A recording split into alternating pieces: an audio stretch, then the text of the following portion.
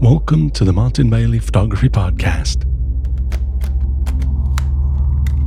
It's September 5, 2017, and this is episode 588.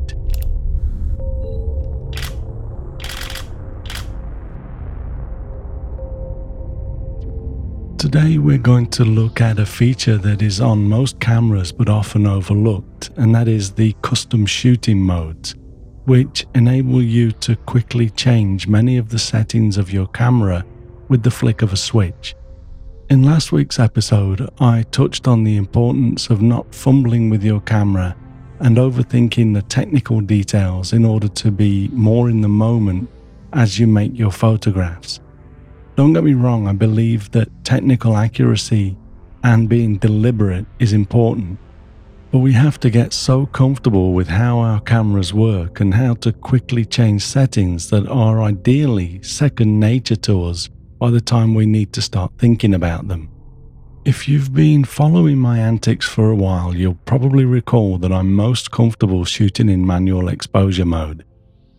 I shoot using a technique called ETTR, or exposed to the right, and this requires me to fine-tune the exposure, and I find exposure compensation too much work, so I generally just set my exposure manually, and I've been doing this so long that it's much easier for me than using any of the automatic exposure modes. Having said that, there are times when the light changes by the second, and it helps me to be able to use a certain set of automatic settings. And I find that the easiest way to quickly enable all of these settings is to register them in a custom shooting mode on my Canon camera. And then I can access them by rotating the mode dial on the top of the camera, literally like flicking one switch. This feature or something similar is available on most cameras I've seen.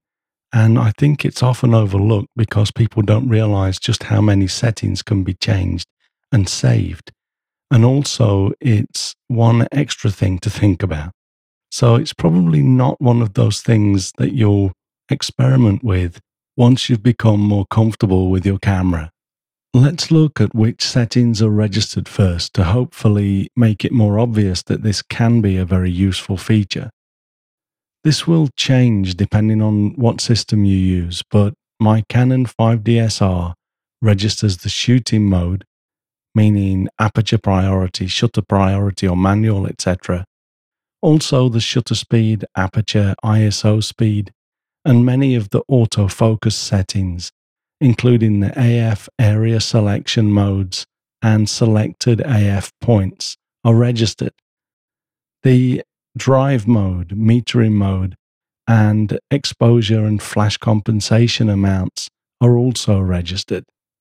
There is also a long list of customizable settings such as image quality, image review time, white balance and color space. Picture style settings are also saved.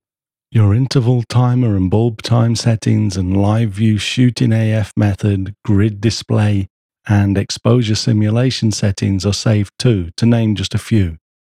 I won't go into all of the settings, but basically, pretty much everything that you can configure that is related to shooting is registered. We'll get into how you register the settings in a moment, but before we talk about that, let's discuss the various scenarios that I sometimes use this neat little feature for. It's important to think this through first so that you can set up your camera the way you want it before committing those settings to one of your available custom shooting modes. These can be easily updated though, and even automatically updated if you prefer, but we need to set the camera up how we want it to enable us to register those settings initially to get started. As I mentioned earlier, for much of my work I use manual mode, but as comfortable as I am changing my exposure very quickly as the scene dictates, there are times when I do need to just jump into an automatic mode. Before manual mode, I used aperture priority as my main shooting mode. For my photography, I generally use my aperture setting as the base for my exposure. Then I set my shutter speed depending on how much I want to freeze the subject movement or conversely use a slower shutter to capture its movement. Once I've set my aperture and shutter speed, I adjust my exposure with my ISO. In darker situations, I might compromise a little and adjust my aperture and shutter speed to get a brighter exposure, but generally ISO is where I do most of my adjustment, as it affects how the scene or subject is captured the least. Because of this, for me, when I'm going to use an automated exposure mode, it's generally aperture priority, even if I need to control my minimum shutter speed, etc., which we'll also touch on shortly. Keep in mind though that I'm just walking you through my thinking to explain the process, and I'm not necessarily saying that you have to use aperture priority. You will need to decide what you want to register, and you have 3 sets of custom modes, so you can register different settings for different scenarios. So my first step is selecting AV for aperture priority on the camera's mode dial. Just being in aperture priority mode alone though won't help me to quickly start shooting. By default, aperture priority enables you to set the aperture and the camera starts to select the shutter speed by itself.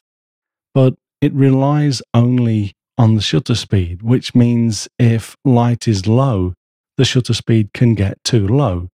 And depending on what I'm shooting, that may not be what I want. For example, say I'm out and about in Tokyo and the light is streaming down nicely on the main street, but there are side streets in the shade that require a much slower shutter speed.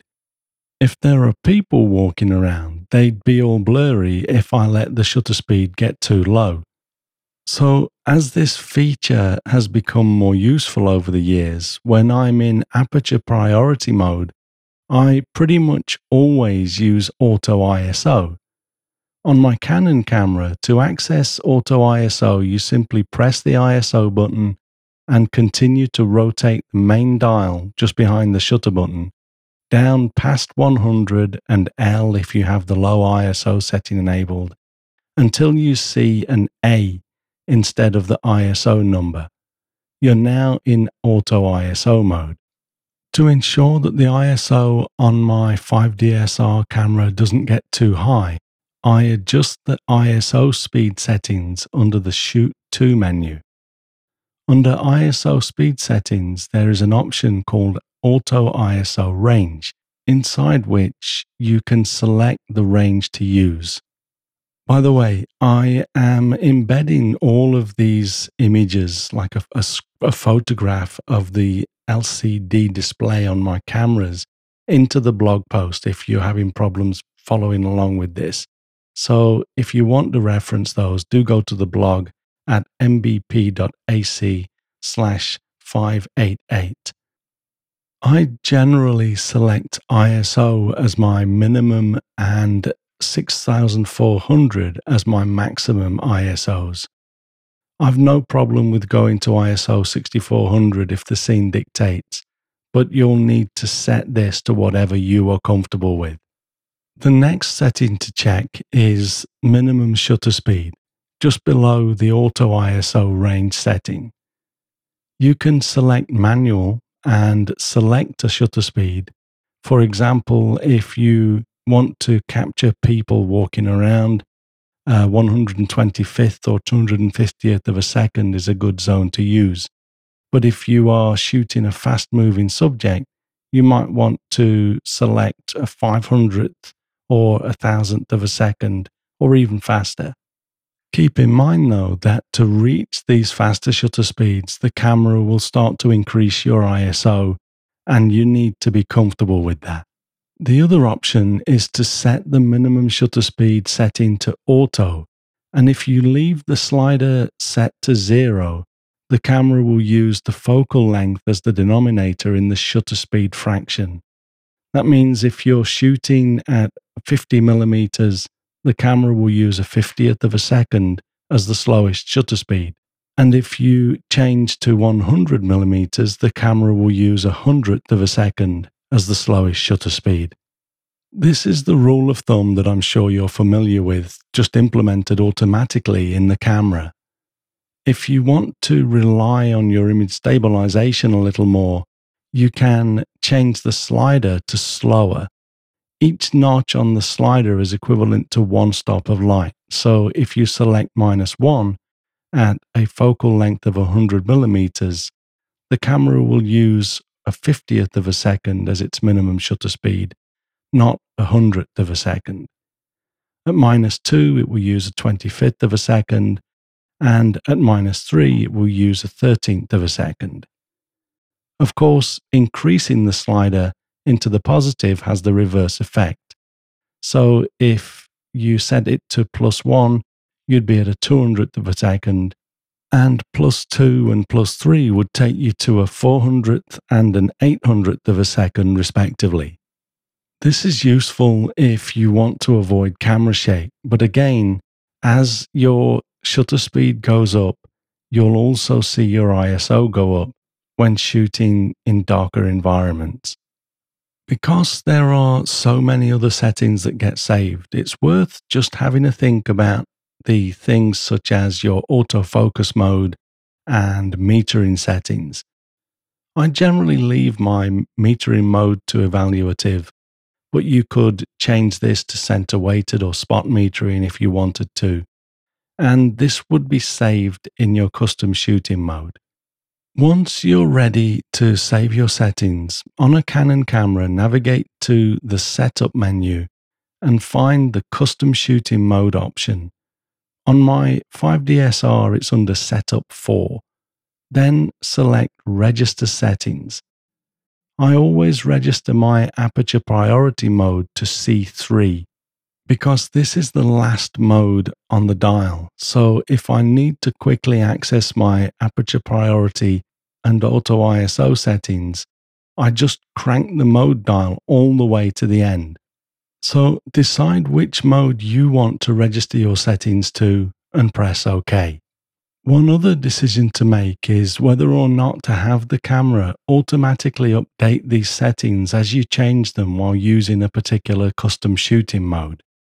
There are merits and demerits to consider for either scenario. For example, say you want to automatically return your aperture setting to f8 whenever you leave your custom shooting mode. You'd need to either leave the automatic update turned off or remember to manually return your aperture setting back to f8 whenever you leave that mode. If you leave automatic update turned off, the aperture would automatically reset to f8 every time you leave that mode. But if you leave automatic update turned on and say change to f11, the next time you switch to that custom mode, your aperture would still be set to f11. The same goes for any other setting if you decide to turn on automatic update. So give this some thought. Of course, it's only a setting and you can turn it on or off with a few button presses. So you can change this later as necessary. Even when using manual mode, I register 1 or 2 custom shooting modes to enable me to quickly change my autofocus settings if necessary. For example, I might have one set with one-shot autofocus selected and another set with AI servo selected. I will also perhaps have my AI servo settings set up to use all of my AF points, but for other manual settings custom shooting modes, I might have just the center focus point selected. Another way that I use C1 and C2 is to quickly adjust between two extremes of light. Say, for example, when I'm photographing the snow monkeys, if something is happening in the snow at the side of the hot spring pool, I might be using a shutter speed of, say, an 800th of a second to freeze the action and an ISO of, say, 400. But then when I go down to the pool, it's a couple of stops darker, so I might increase my ISO to, say, 800 or 1000, and also change my shutter speed to around a 250th of a second. I also tend to use one-shot autofocus a little more around the pool, so I might also set that in one of my custom shooting modes. If it was just one setting to change, it would be easier to just stay in manual mode and just change the one setting. But for multiple settings, it's easier to just turn the mode dial. Another thing that I often do while shooting with the Black Rapid straps, as I do at the Snow Monkeys, is to turn on the lock switch on the back of the camera. I have this set up to lock both my main dial and the quick control dial on the back of the camera. I do this because the camera hangs upside down on the Black Rapid strap, and I find that I sometimes catch these dials and change my aperture or shutter speed unintentionally. Although I check my settings regularly, there have been times when something cool has happened and I've shot it way under or overexposed because my settings have changed and I didn't notice. But locking the dials as I now do prevents this.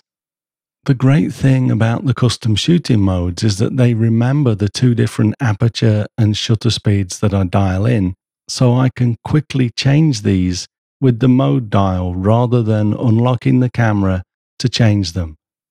It's just a way to make life easier and prevent myself from making stupid mistakes. Another tip is that if you forget what you've registered to your custom shooting modes, you can press the info button on the back of the camera to see a screen that displays the modes you've registered at the top of the LCD display. This is useful for a quick check, although you can't see the settings for each mode, which would be nice. One last thing that I'd like to mention before we start to wrap up this episode is that I also sometimes use Auto ISO in manual mode. I know that this might sound counterintuitive, but there are times when handing over the ISO controls to the camera provide just enough automation while enabling me to still have full control over the aperture and shutter speed settings. Although I generally like to maintain full control, for example, when photographing the sea eagles at dawn on my Hokkaido tours, one moment I can be photographing an eagle over the sea away from the sun, and the next moment shooting directly into the sun. To enable me to work in these extremes, I will either use the aperture priority settings I mentioned earlier, setting a higher minimum shutter speed of, say, a 500th of a second, or stay in manual mode and enable Auto ISO. The final setting that is sometimes useful and that has been added to the last few generations of Canon cameras is being able to use exposure compensation with Auto ISO. Usually in manual exposure mode, there is no concept of exposure compensation because you have full control of the exposure. However, Auto ISO hands some of that control back to the camera, and that means that it is error prone. To overcome this, on the latest cameras, you can now set exposure compensation for Auto ISO in manual mode. To set this on my 5DSR, hit the Q button on the back of the camera to enter the quick control screen. If exposure compensation isn't selected, indicated by the orange border, use the multi-controller to the top right of the LCD screen to select it, and then press the Set button in the middle of the quick control dial. As long as you have the camera set to Auto ISO, you should be able to rotate the quick control dial to adjust the exposure compensation, and rotating the main dial will adjust the auto exposure bracketing settings. If that's too cumbersome and you find yourself using exposure compensation in manual a lot, you could change the Set button to adjust the Expo Comp or exposure compensation in the custom controls of the camera, but I don't do that. I always use the Set button to magnify my image in live view or when previewing an image that I've already shot. This is because the older Canon cameras used to have the magnify button on the right side, closer to your thumb, and I never got used to using it in the new location along the left side on the back of the camera, so I always just assign this to the set button. Okay, so I hope that was useful. I don't want to make it sound like I use these custom shooting modes all the time. In truth, I use them for specific purposes, and although I do switch to C3 for my fully automated aperture priority settings from time to time, it's only a very small part of my photography. I simply prefer to use manual mode, and I'm so used to it that there aren't that many times that I switch to these custom modes.